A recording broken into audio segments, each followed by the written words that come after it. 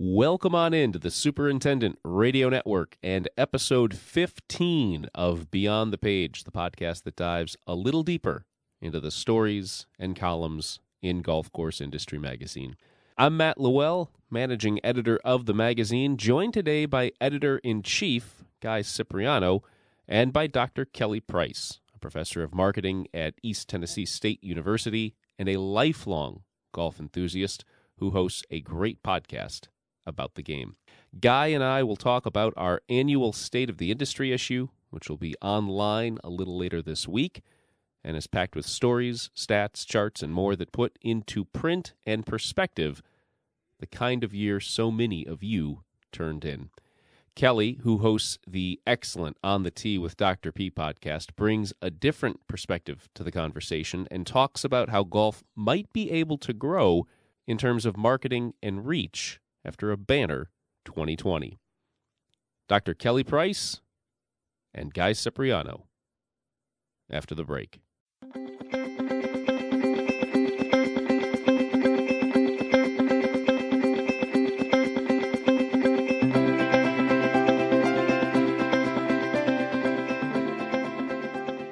Hi, Guy. Hi, Matt. It's great to be with you. It is great to have you back. Guy Cipriano, editor-in-chief of Golf Course Industry Magazine, joining us on Beyond the Page, episode number 15. This is the second of 3 Superintendent Radio Network episodes this month focused on stories in our January issue. Our last episode, of course, sales guru Andrew Hurricane Hatfield, representing the new golfer coming to the game in the last year. If you missed last week's episode, Andrew really diving into golf. He played 19 courses in 2020. A very, very special off the course coming next week. But this week, Guy and I right now are going to dive into our State of the Industry package. It was the cover story in the January issue. We do this every year, obviously. I think this is the 9th or 10th year in a row. And really, really interesting questions and even more interesting answers and data. Guy, this is always one of my favorite projects of the year, and I'm so glad you're here to talk more about it. Well, I feel like a stranger in a strange land, not to steal a line from Bill Bryson. Usually I'm hosting the Tartan Talks podcast, and you and I are doing Greens with Envy. I've never have participated in a Beyond the Page besides being the person doing the interview. I've never been a guest on this one, so kind of cool to be in this. And yeah, the State of the Industry report is a great way for us to begin 2021. We've begun the last 10 years with this report. 10. Okay. And I would say I've been here for 6 of them, and this one is easily the one that has been the most fascinating when you consider everything that happened in 2020 and some of the lasting effects that this year could have on 2021, 2022, 2023. So yeah, easily this is the most fascinating State of the Industry survey we've done in my time here. And we have some bullet points, but let's start first with, I think I would have started with this even if you hadn't put it first, the year of public golf. Now, in the spring, I think it was the April issue, you planned a cover package that was great about the magic of munis. And the pandemic hit. We wondered, do we switch gears? And you didn't. And it was a great decision to stick with that package because I think it hit a lot of people just right. The wonder and the magic of public golf, of municipal golf, and my gosh, what a year. Do you want to dive into these numbers, or should I? And I apologize up front. We will try to make this episode not like math class, but there will be more numbers than normal just to show the breadth and success of 2020 for the golf course and golf course maintenance industry. Yeah, it was a phenomenal year for public golf, the best year for public golf in my time at Golf Course Industry, probably the best year for public golf since the early 2000s, late 90s during that boom. And yeah, we're going to try to keep the numbers to a minimum. Luckily, Matt and I aren't math guys. That's why we're writers, editors, probably because we do not want to be overloaded with numbers, but numbers do tell the story this past year. And I would say that, I even have this on my Twitter handle, Matt. There's an art and a science to content creation, and the science are surveys like this and some of the other analytics we get through services that we use, and they tell one story, and then The art is the discussions with people. And for this, I was more involved in the science end. You were involved in the art end of telling this story, which was sponsored by New Farm, by the way. They've sponsored it for the last 5 years now, and just grateful to have their support. And it's great to see that they value a project like this. And another disclaimer here is that we had so much good information. We had so much science and so much art to this package that we're moving some of it into February, and we won't give all that away right now. But yeah, back to the public golf situation. It was an unbelievable year for public facilities. So 64.9% of the public facilities, and we had 318 superintendents respond to this report, which we received help from Signet Research to produce this. So this is a professionally done report here. It's just not a email link going out over social media to a few thousand followers. So we make a big investment in this project, and lucky to have 318 returns that are all professionally vetted by Signet. And yeah, 64.9% of public courses were profitable in 2020, and 81.3% were profitable or broke even. That's just fabulous. I mean, 2/3 of the golf supply in the United States is public golf, and especially when you're talking about municipal golf and government being involved, there are always challenges getting it funded and showing the value of it to the citizens of a community. So, public golf just had a fabulous year. The science proved what my eyes and your eyes and Andrew Hurricane Hatfield's eyes showed here in Northeastern Ohio and other places we've been, that public courses were packed. I mean, if you didn't have a tee time a few weeks in advance, you weren't going to get on. And no. I would say the public side was also hurt less by the cancellation of outings and food and events, because they were able to just flip that into normal golf and tee time. And 55.8% of public facilities said that they were able to overcome food and beverage and event losses. That's just a huge number right now, because the concern was, and we saw a lot of this in June and July, there was always, the golf courses are crowded, but ... And the but ... was, well, are they going to be able to overcome all the lost events and food and beverage decreases that were forced upon them because of COVID-19? And, they were, especially on the public side. I mean, 55.8% said that they were able to overcome food and beverage and event losses, and 21.2% when we sent out the survey. So there was still December revenue to go. We got the returns back in late November, so courses didn't necessarily have their December numbers or projections in front of them. So 20% said they weren't sure by that point. So that means only about 25% of public courses suffered losses because of lost events and food and beverage decreases. So just a phenomenal year for public golf. I have the most recent Golf Data Tech rounds played report in front of me. This wasn't our research, and Golf Data Tech and NGF have done a fantastic job of putting pertinent numbers out throughout the course of the year. And public golf had an 11.6 year-over-year rounds increase through November, and that's just remarkable. That bodes well for golf's long-term future, because most of us, Matt, begin play on a public golf course. And the fact that there were more people at these courses this year, having a good time, coming back, just bodes well for the future. So when you look at the total story of 2020, there are a lot of big themes there. There are probably 4 or 5 themes, but the fact that public golf had such a remarkable year is one of the most important things here for the industry long term. And a few more numbers to keep in mind. All those numbers were put up 65% profitable, 16% more broken even, almost 56% generating that on-course revenue, enough to offset food and beverage and events losses.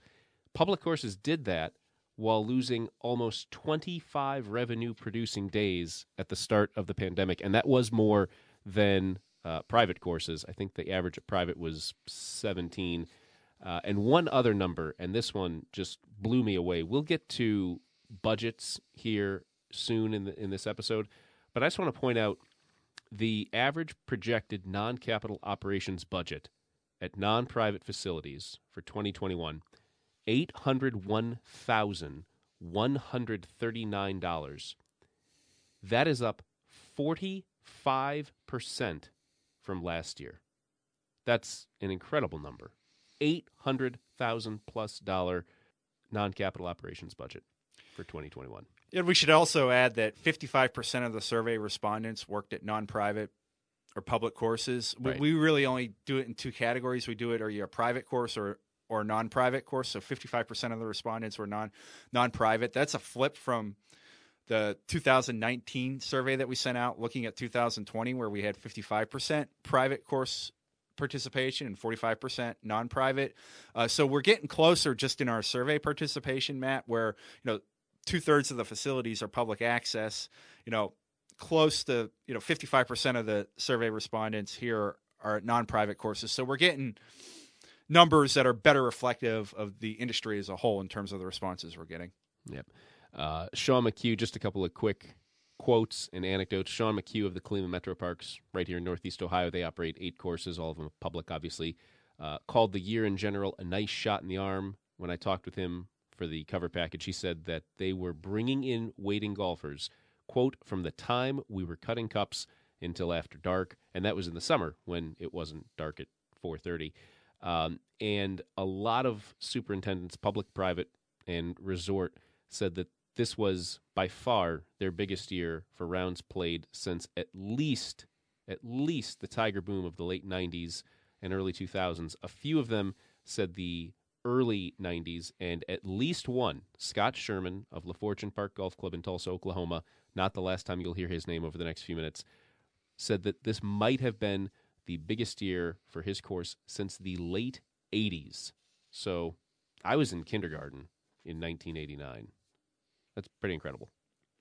Yeah, and we're going to hear more and more stories of those, especially when you factor in December and what the year is going to look like.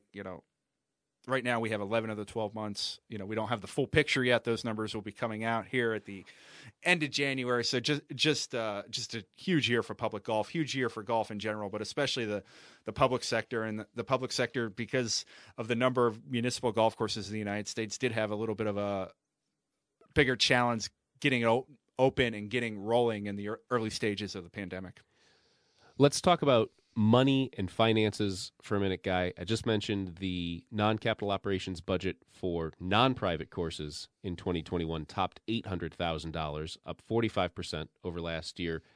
Big milestone in the overall projected operations budget.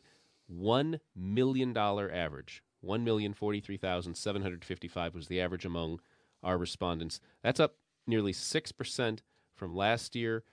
It's up 23.4% over 2019, 30.8% over 2017, and 49.7% over 2015.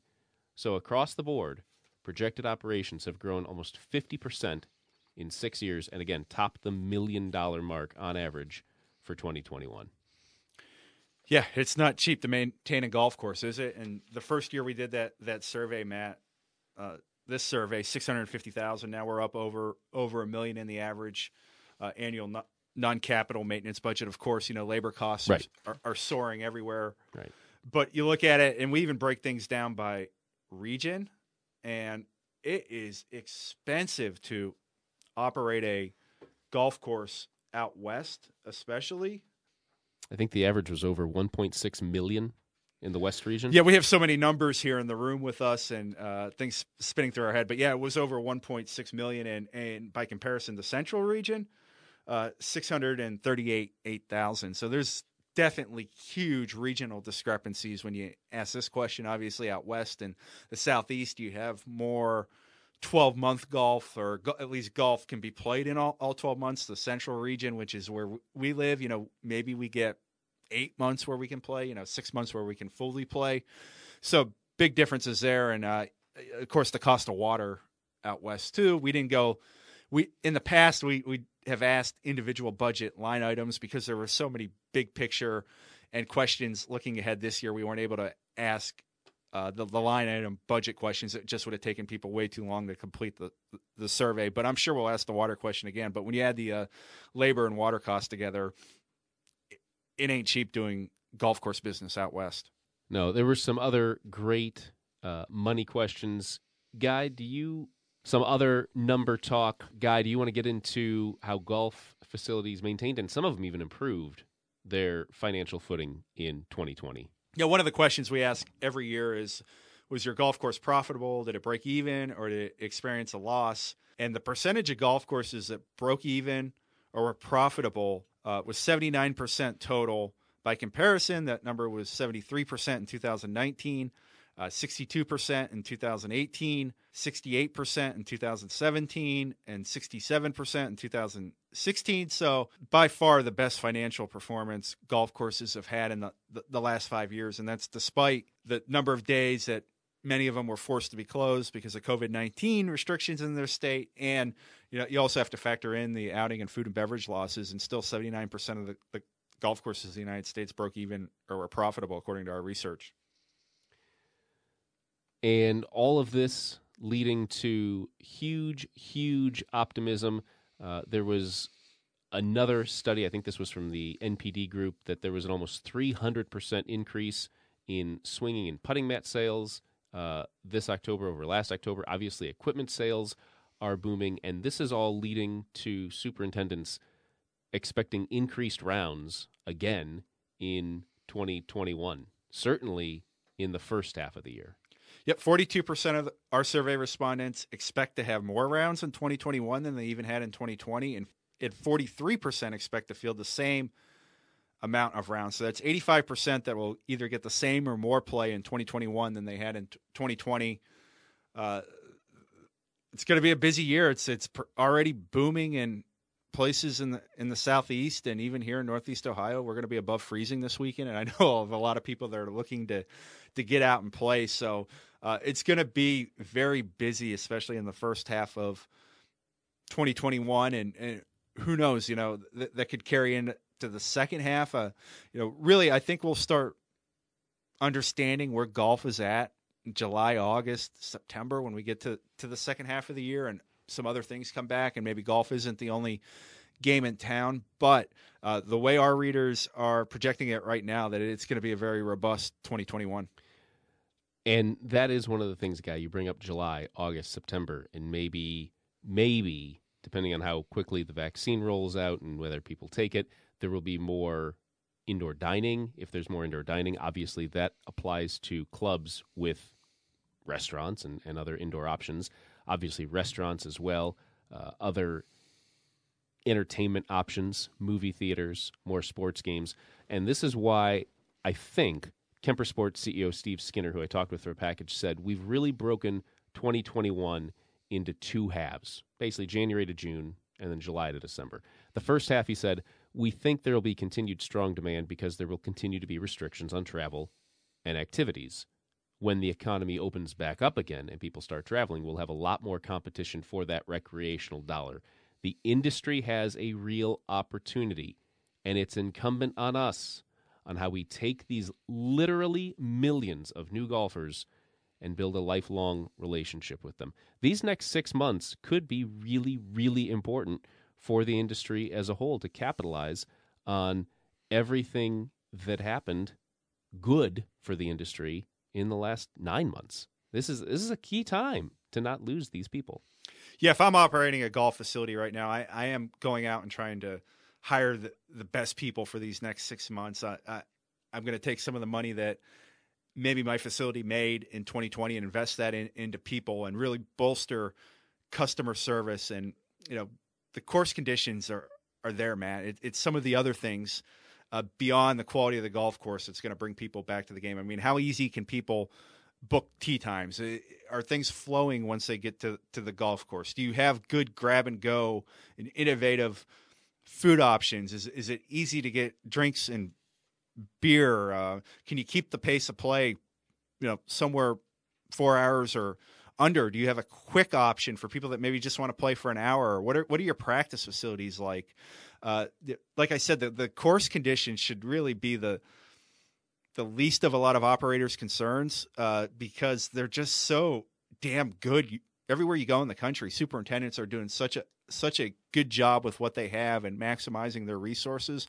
And it's not the condition of the golf course that drives people away from the game. It's these other things. And it's going to be curious to see what type of innovations were created because of this demand and maybe some extra profit here in 2020. Are courses going to have better booking operations? Are they going to have quicker ways to get food and beverage? Are they going to have ways where if you just want to play for an hour, you can play for an hour? Are they going to keep things moving out there? So yeah, Steve Skinner is absolutely right.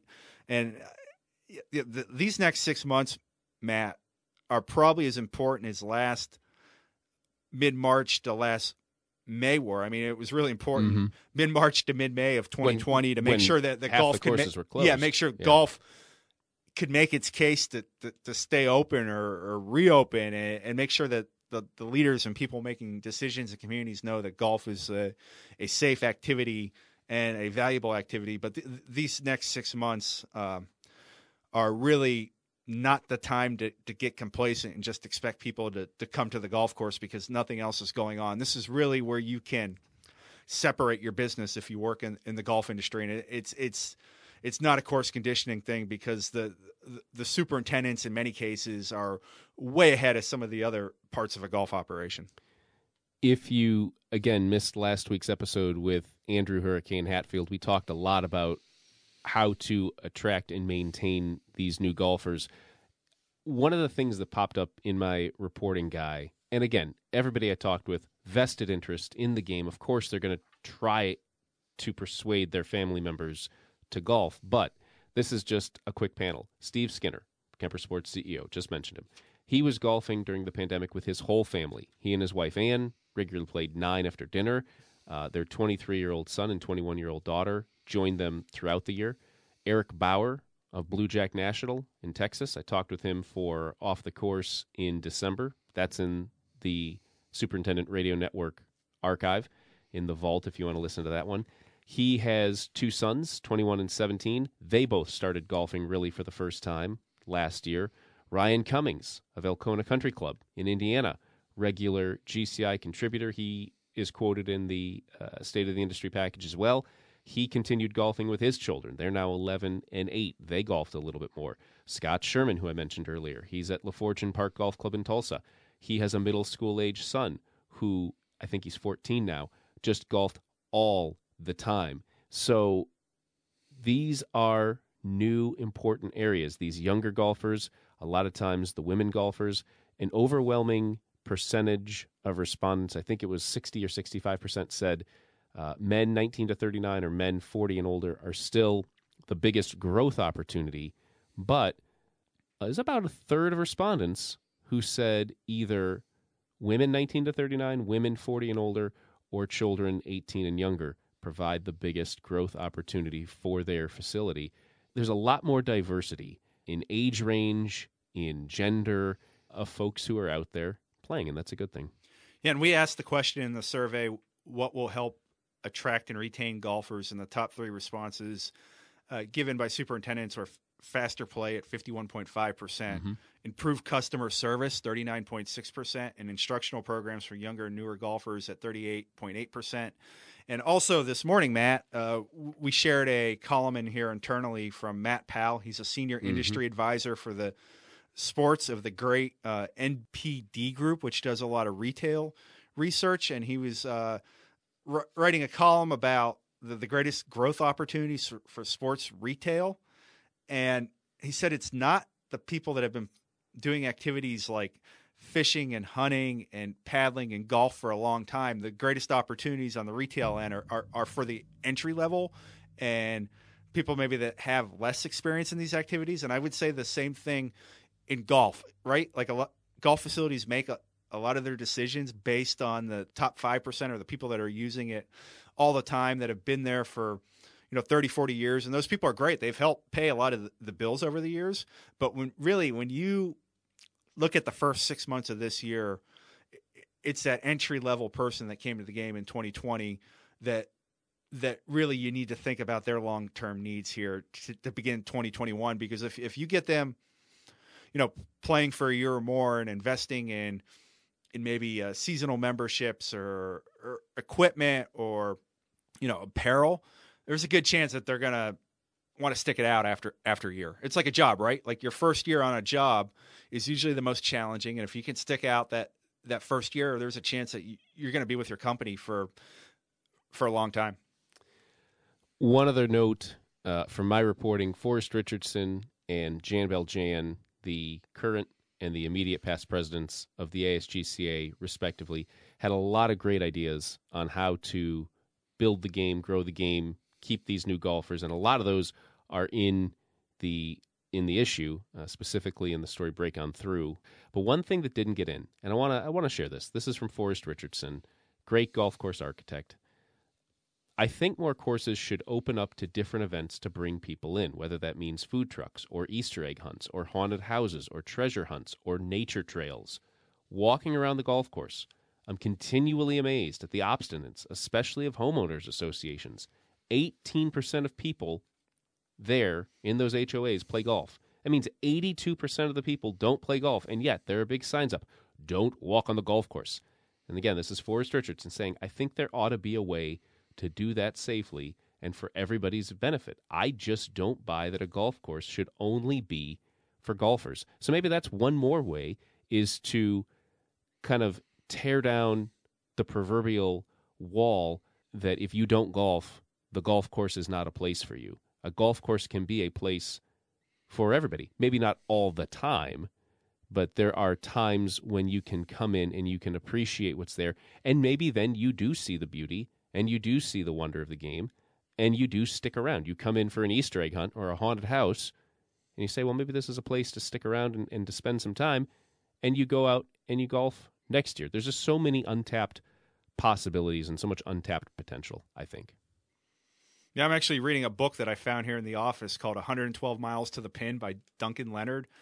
And it's about all the different ways people experience golf. I mean, it's got stories in there about people that play golf in Antarctica that make their own courses. There's a story in there about urban golf where groups of people in Germany and England set up golf courses kind of through urban neighborhoods. And I don't know how they do that without breaking windows or getting people PO'd at them. Very careful play, I guess. But there's stories in there about speed golf, and we just need to get away from thinking that golf has to be 18 holes, 4 or 4.5 hours. There's so many great ways to experience this game, and the greatest resource that people have is their time. And a lot of people had more recreational time than they usually do in 2020, and that's going to change at some point in 2021, and that'll certainly change by 2022 or 2023.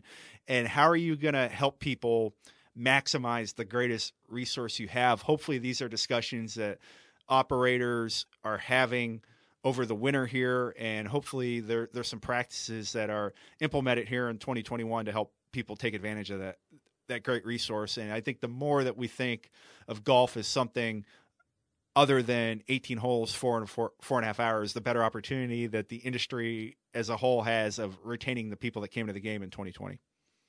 I'm really excited. I think this is going to be a very interesting, very fun year, and certainly a different forecast than some people may have projected 10 or 11 months ago. Yeah, one thing I want to add, and I actually sent a tweet out about this recently, is I think the most overlooked part of golf's 2020 story was how golf was doing in January and February. Right.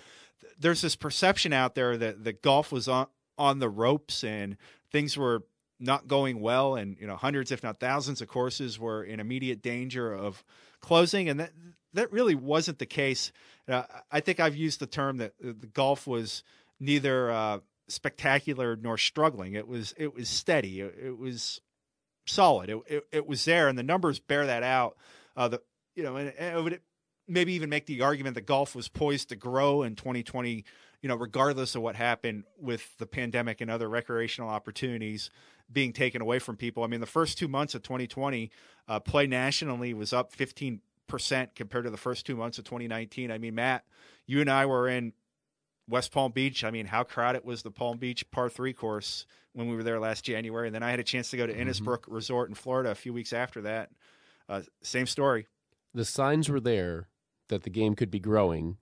I think it just hastened the speed of that growth a little bit. Everything else shutting down and golf courses being really one of the few safe activities to participate in during much of 2020. Yeah, and if you just look at our own state of the industry research, I mean, 73% of the courses were profitable or broke even in 2019. That number was only 62% in 2018. So courses had a little bit of more money. The maintenance budget was up to average one, according to our research, was up to $987,000 as 2020 started. So there were signs that golf was going to make some steady progress this year. Obviously, like everything else in the world, the situation completely changed in mid-March, and golf is one of those few discretionary spending activities where it changed potentially for the long term better. A story, obviously, we will continue to tell online and in the pages of Golf Course Industry Magazine. You get it in your mailbox every month, online, golfcourseindustry.com. Guy, I think this is going to be a fun year. Yeah, I'm pumped. And thanks to everybody who participated in this survey. Thanks to New Farm for sponsoring it again. And thanks to you, Matt, for your efforts on it, and to our talented creative director, Jim Blaney, who is really making this package pop on the pages. State of the Industry package. Look for it online later this week, in your mailboxes later this month.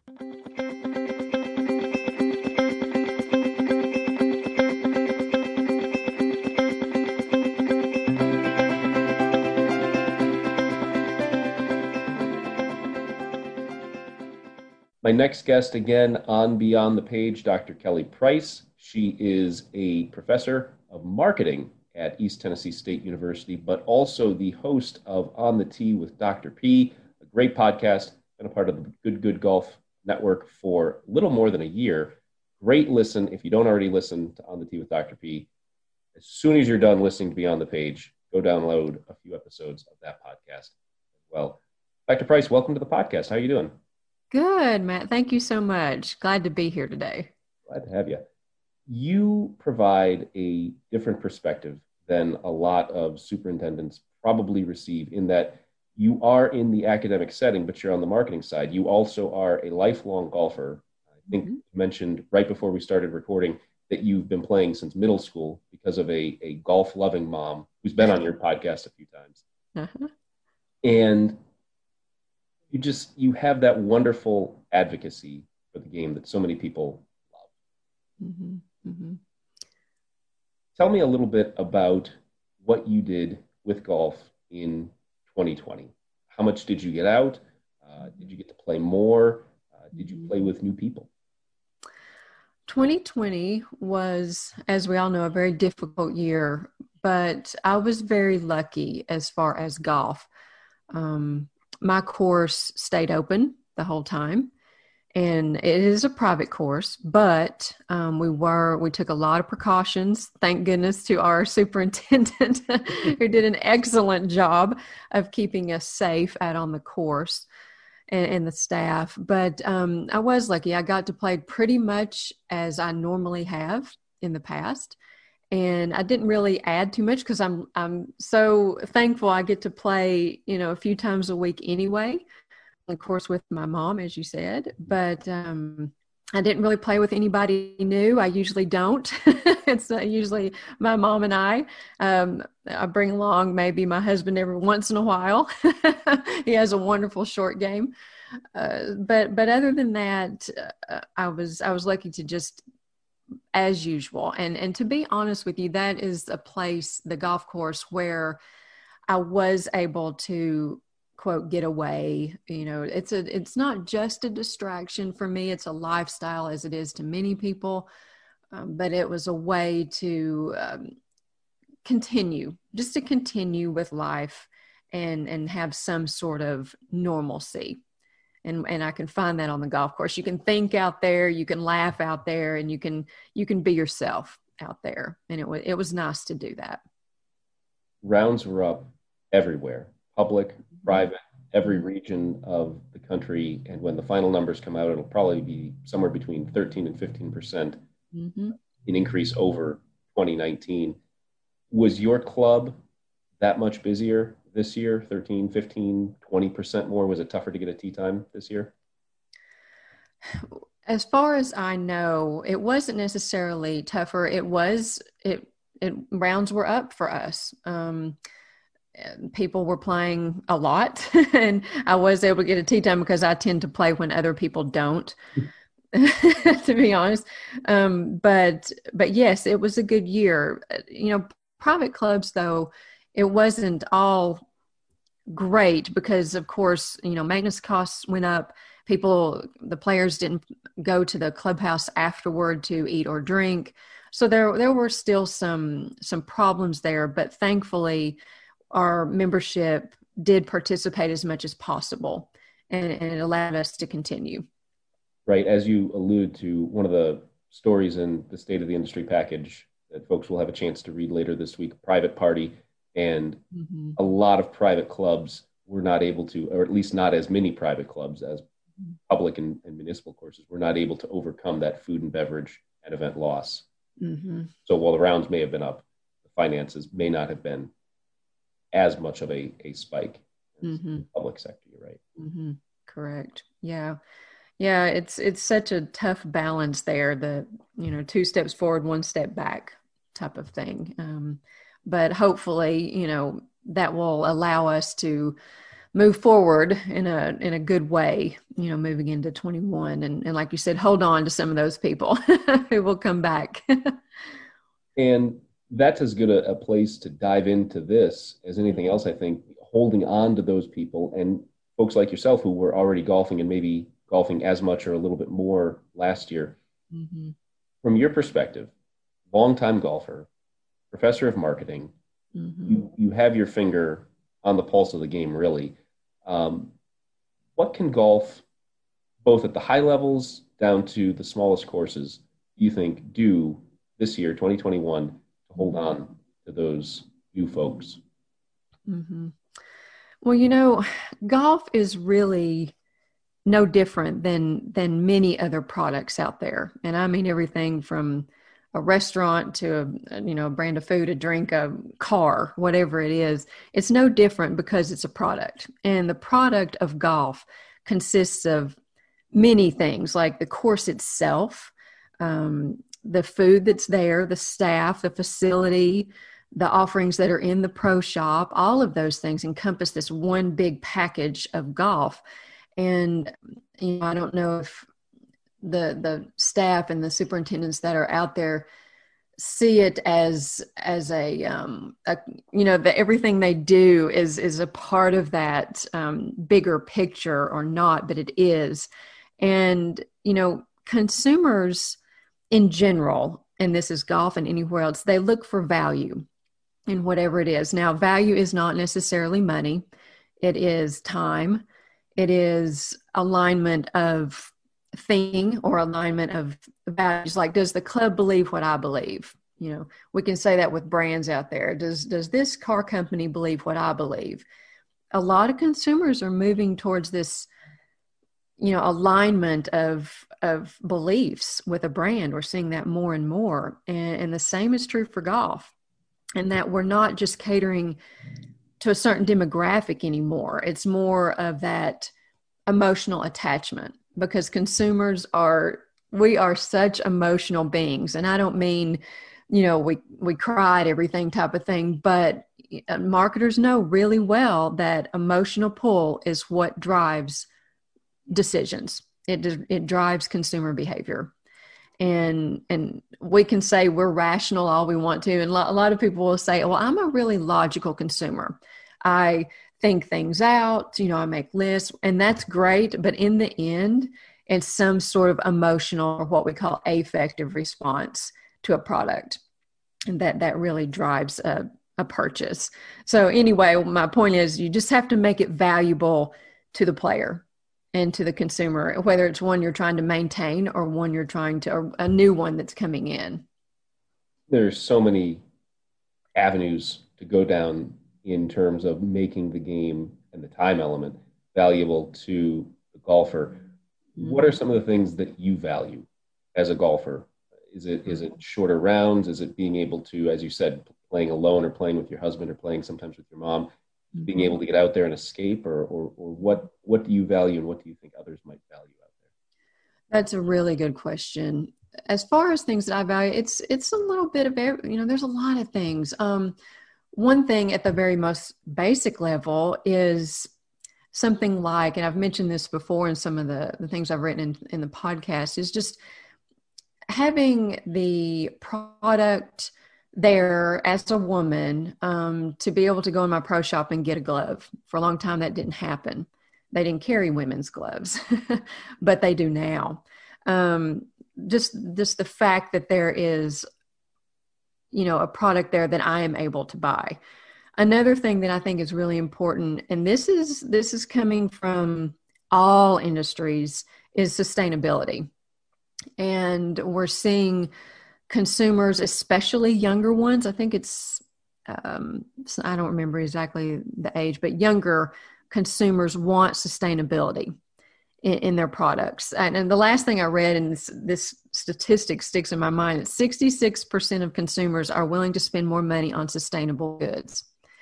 And so we're starting to see a little bit of a pressure in the golf industry. And I realize it costs money to do these things, but it's a starting small kind of thing. Like I've seen some brands out there who are pushing sustainability, tees that are not plastic, or that we're recycling on our course. Mine does not, but I'm still pushing them. Things like that I value. And one other thing that I know I value a lot is just time. Time is one. I'm generally a 9-hole player. That's just what I've always done and what I like to do. But, sometimes 9-hole players are at a disadvantage due to costs or, cart fees, or, I've seen clubs that have unlimited carts, but you have to play 18 holes and, that type of thing. Well, and there's nothing for the 9-hole player. So I can't do that. I'd have to play twice as much, which isn't going to happen. So we've got to hone in on some of those smaller little things that turn into a much bigger value-based decision for a consumer. This is one of the big conversation points, at least on the architecture side. Mm-hmm. Talked with a few great folks, Forrest Richardson, Jan Beljan, the last two presidents of the ASGCA, and quite a few superintendents who have an emphasis on just bringing in different folks. And notably, this is at admittedly more than an 18-hole facility. But do you see more of an emphasis at your club or anywhere else that you see, where else you have a chance to travel? Obviously not too much in 2020.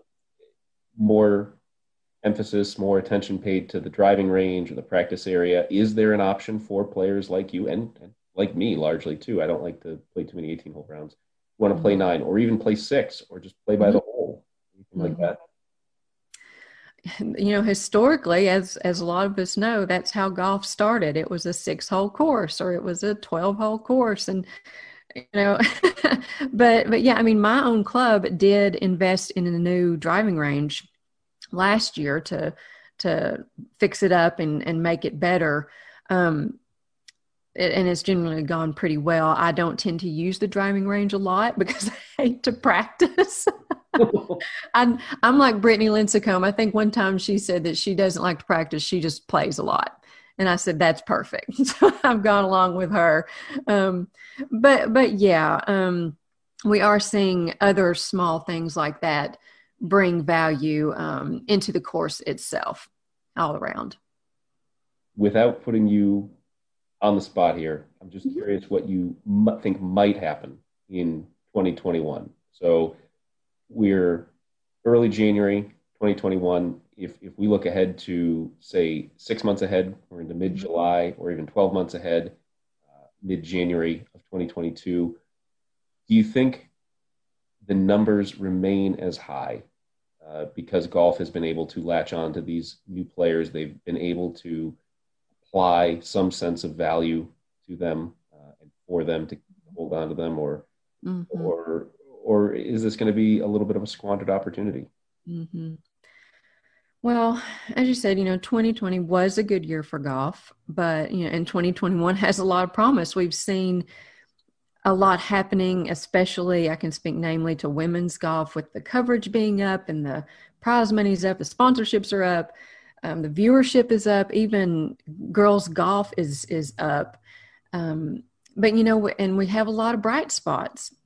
But one thing we still have this lingering cultural issue with golf, and that mainly comes from a lot of the bigger media outlets, the big magazines, the big TV channels, things like that, where we're still seeing just not enough of the inclusion of everyone type of thing.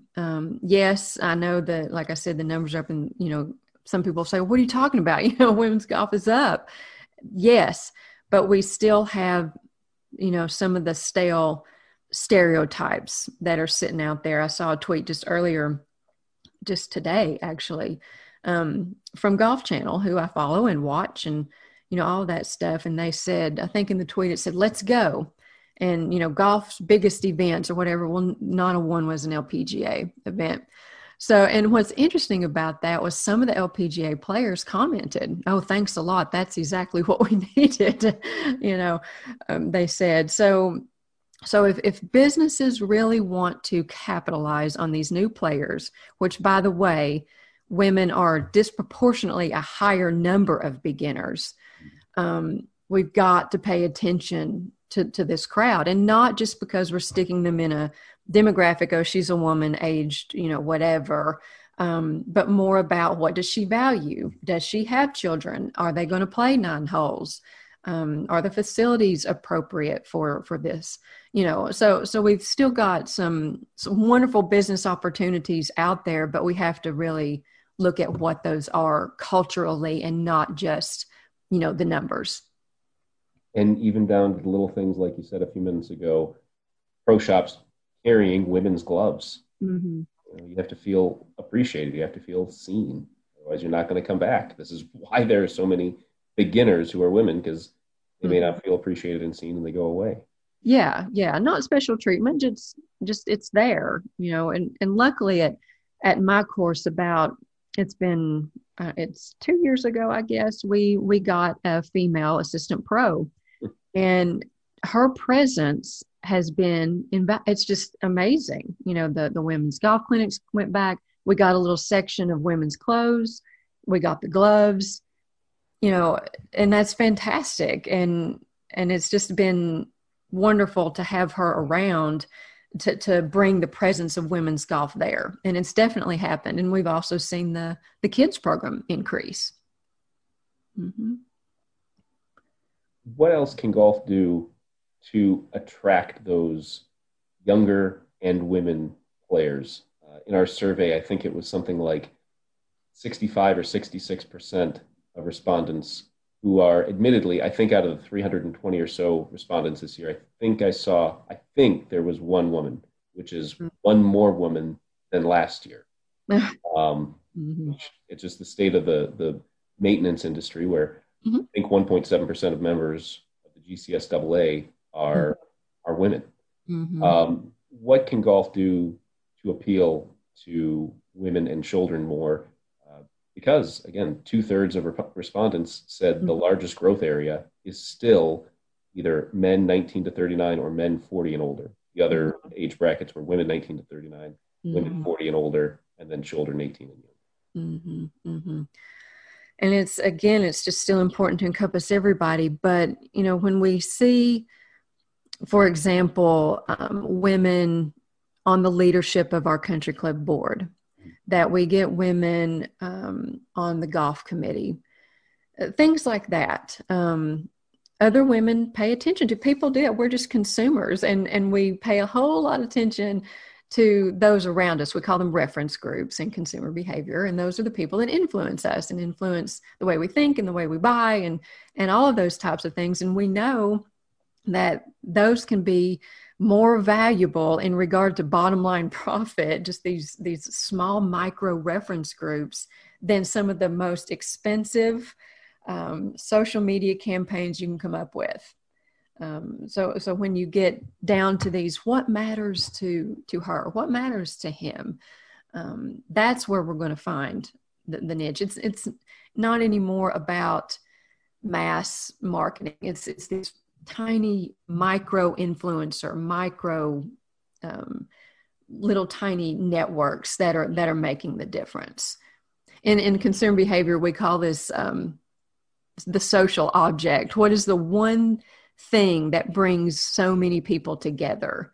When you get on Facebook and you join a group, well, you all have something in common.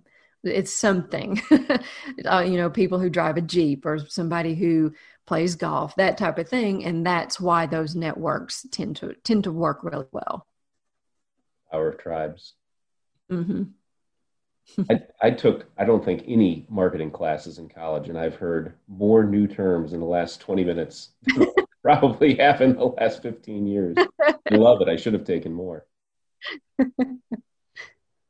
Dr. P, I love talking with you. I want to be respectful of your time, so I'll leave you with this. What are you most looking forward to in 2021? And that could be getting the vaccine and eating in a restaurant, or traveling more, or just playing more rounds. Anything else, anything at all, doesn't have to be necessarily golf related.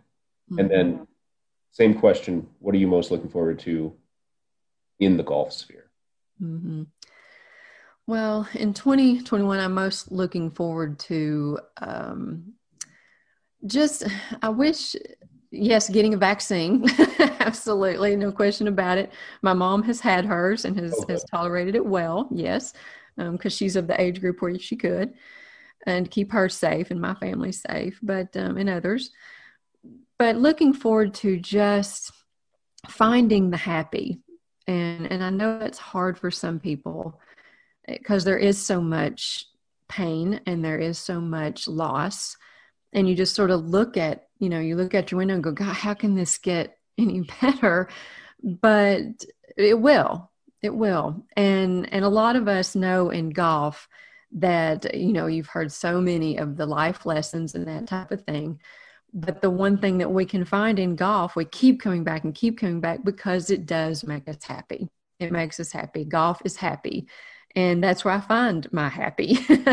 And that's why I keep going, even as badly as I play sometimes. I walk off the course and I say, when are we coming back?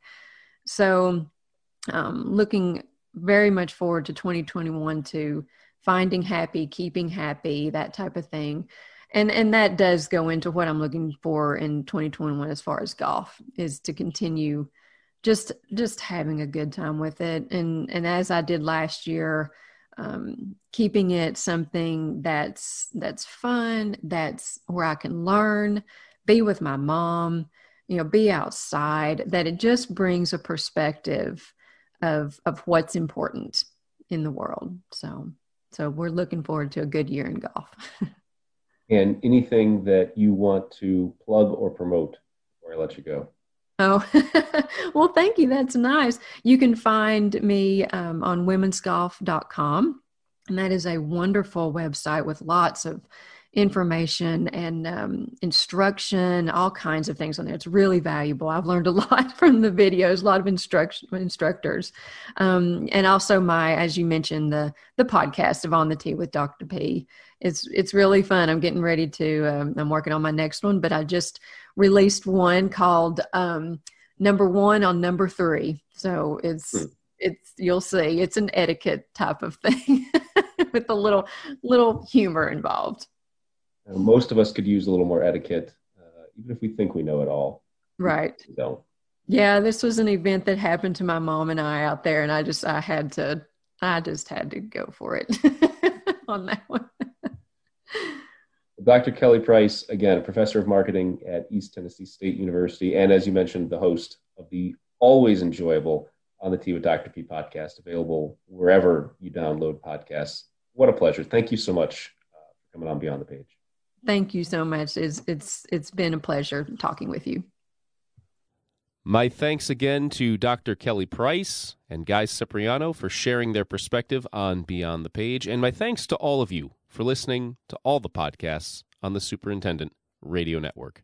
New episodes of Beyond the Page, Greens with Envy, Off the Course, and the OG Tartan Talks right here every Tuesday. Our January issue will be online a little later this week. Check it out at www.golfcourseindustry.com/magazine. You can read more industry news and notes in our fast and firm email newsletter delivered every Tuesday to your inbox. Sign up online at golfcourseindustry.com under the Subscribe tab.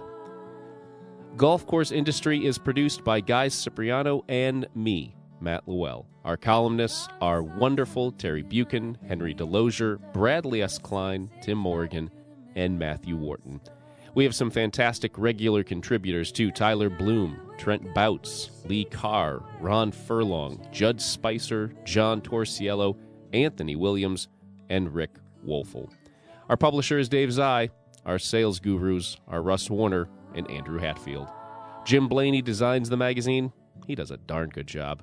Kate McCoy makes sure everything goes where it should. Avril Braden and Christina Warner make sure you all receive the magazine. After 26 years of heartache, Christina is letting Russ bask in the warmth of a long overdue Browns playoff win. Kelly Antle makes sure we all get paid. Michaela Dodrill handles advertising and production. Irene Sweeney does more than any of us can keep straight. Stephen Webb handles our classifieds. Our president is Chris Foster. Did you know he's a city council member? Above all else, we couldn't do what we do without you. Thanks so much for listening.